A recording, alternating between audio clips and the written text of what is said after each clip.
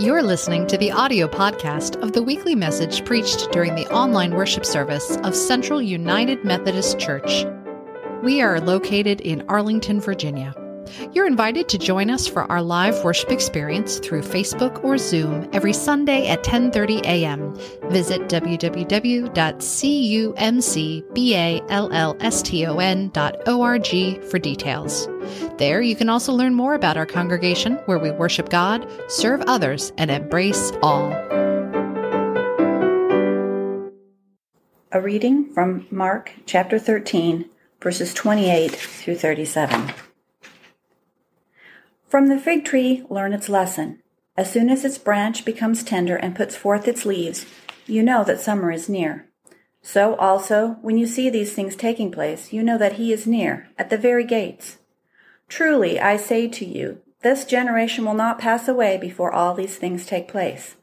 Heaven and earth will pass away, but my words will not pass away. But of that day or that hour no one knows, not even the angels in heaven, nor the Son, but only the Father. Take heed, watch, for you do not know when the time will come.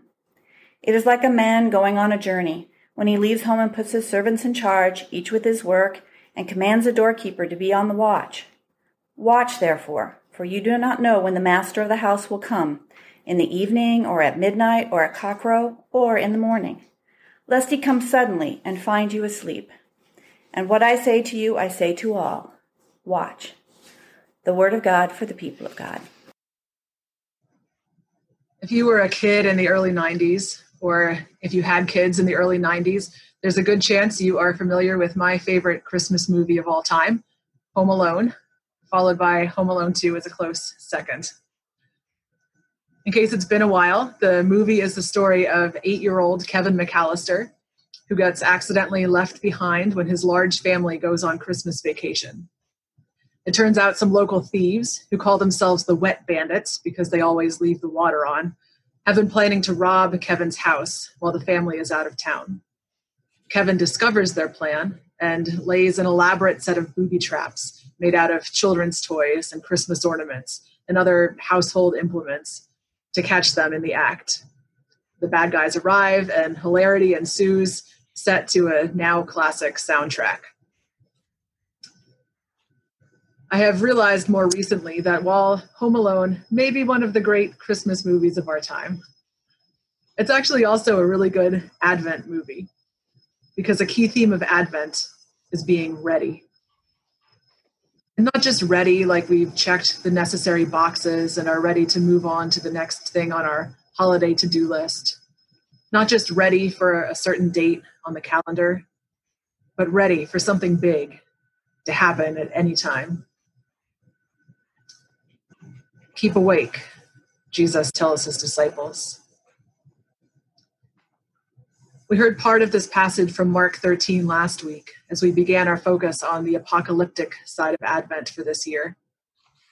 While we tend to focus on these 4 weeks leading up to Christmas as a time of hope, love, joy, and peace as we wait for the birth of Jesus, that's only part of the meaning of Advent. Advent is also about waiting for the second coming of Christ and the end of this age, when everything will be turned upside down and all that is wrong will be made right. In other words, we here in this cozy season of lights and cookies are waiting on the apocalypse. It kind of makes us sound like we should be off in a bunker somewhere, but instead here we are, going about our lives, hoping to be caught awake when the time comes. As Pastor Sarah from Central UMC told us last week, Jesus gives this speech to his disciples at the beginning of Holy Week as he prepares himself and them for his suffering and death. He tells them to watch out that no one deceives them while he's gone, for false messiahs are sure to come. He tells them that there will be wars and earthquakes and famines, and that all of these things will be just the beginning of the end. He tells his disciples that they themselves will suffer, but the Holy Spirit will be with them. After all this, he says, The sun will become dark, and the stars will fall, and they will see the Son of Man coming on the clouds to gather up his people. This is a verse that did not quite make it into most of our favorite Christmas carols, and frankly, one we may rather not read as we sip our eggnog and put the finishing touches on our tree. But as Sarah and I said last week, what better year to set our hopes on something other than what is now than this one. This week, Jesus continues his apocalyptic speech. Nobody knows the day or the hour when all this will happen, he says. Keep awake. It is as if someone took a trip, he says, and left the household behind and put the servants in charge. Keep awake. You do not know when the head of the household will come, whether in the evening or at midnight, or when the rooster crows in the early morning. Don't be caught sleeping when he comes. Keep awake. It's as if a family went on vacation and left their 8-year-old son behind in charge of the house. Keep awake.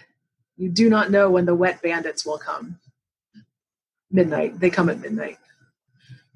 The Apostle Paul, in fact, says in his first letter to the Thessalonians that the day of the Lord will come like a thief in the night.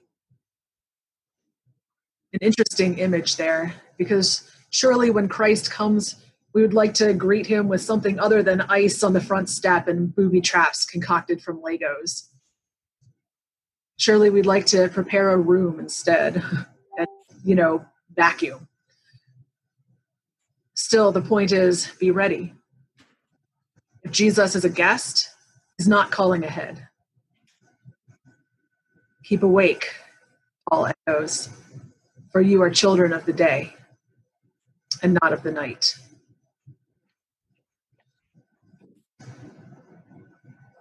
Well, I don't know about you, but I'm already tired. It's been a long year. It's a busy season. Honestly, the last thing I want to be told right now is to stay awake.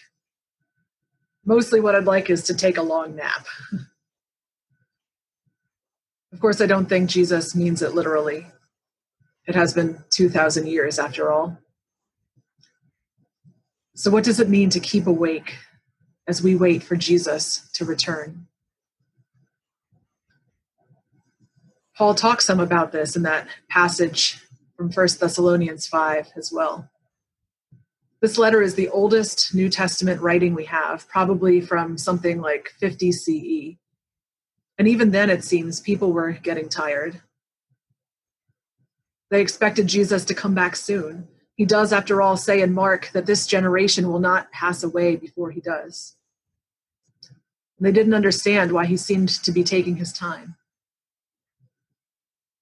So when Paul tells these early Christians to keep awake, he says, stay sober, wearing faithfulness and love as a piece of armor that protects our body, and the hope of salvation as a helmet. Continuing, encouraging one another and building each other up, just like you're doing already. What does it mean to be ready for the coming of Christ? Only not to tire of all the things Christ calls us to every waking day of our lives. Care for the poor, welcome for the stranger, love for our enemies, forgiveness for those with whom we live in community. Don't lose your hope, Paul tells this tired church, that these things still matter. Don't lose faith that this way of life will be vindicated. Keep awake. It's easy to grow tired, I know, when the world always seems to demand something else of us. Get ahead, stock up for the future, divide into camps, let the others fend for themselves. And most days it seems like I have a long time to get it right if I haven't yet. But I wonder sometimes what it would really look like to live like Jesus could come back anytime. What kind of urgency would that lend to my faith? What choices might I make differently? How would I want to be prepared if that thief were coming tonight?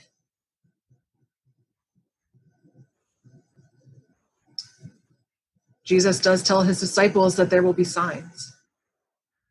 Think of the fig tree, he says. When it begins to sprout new leaves, you know that summer is near. Likewise, when things in this world seem like they can't get any worse, you'll know that he is near, at the very gates.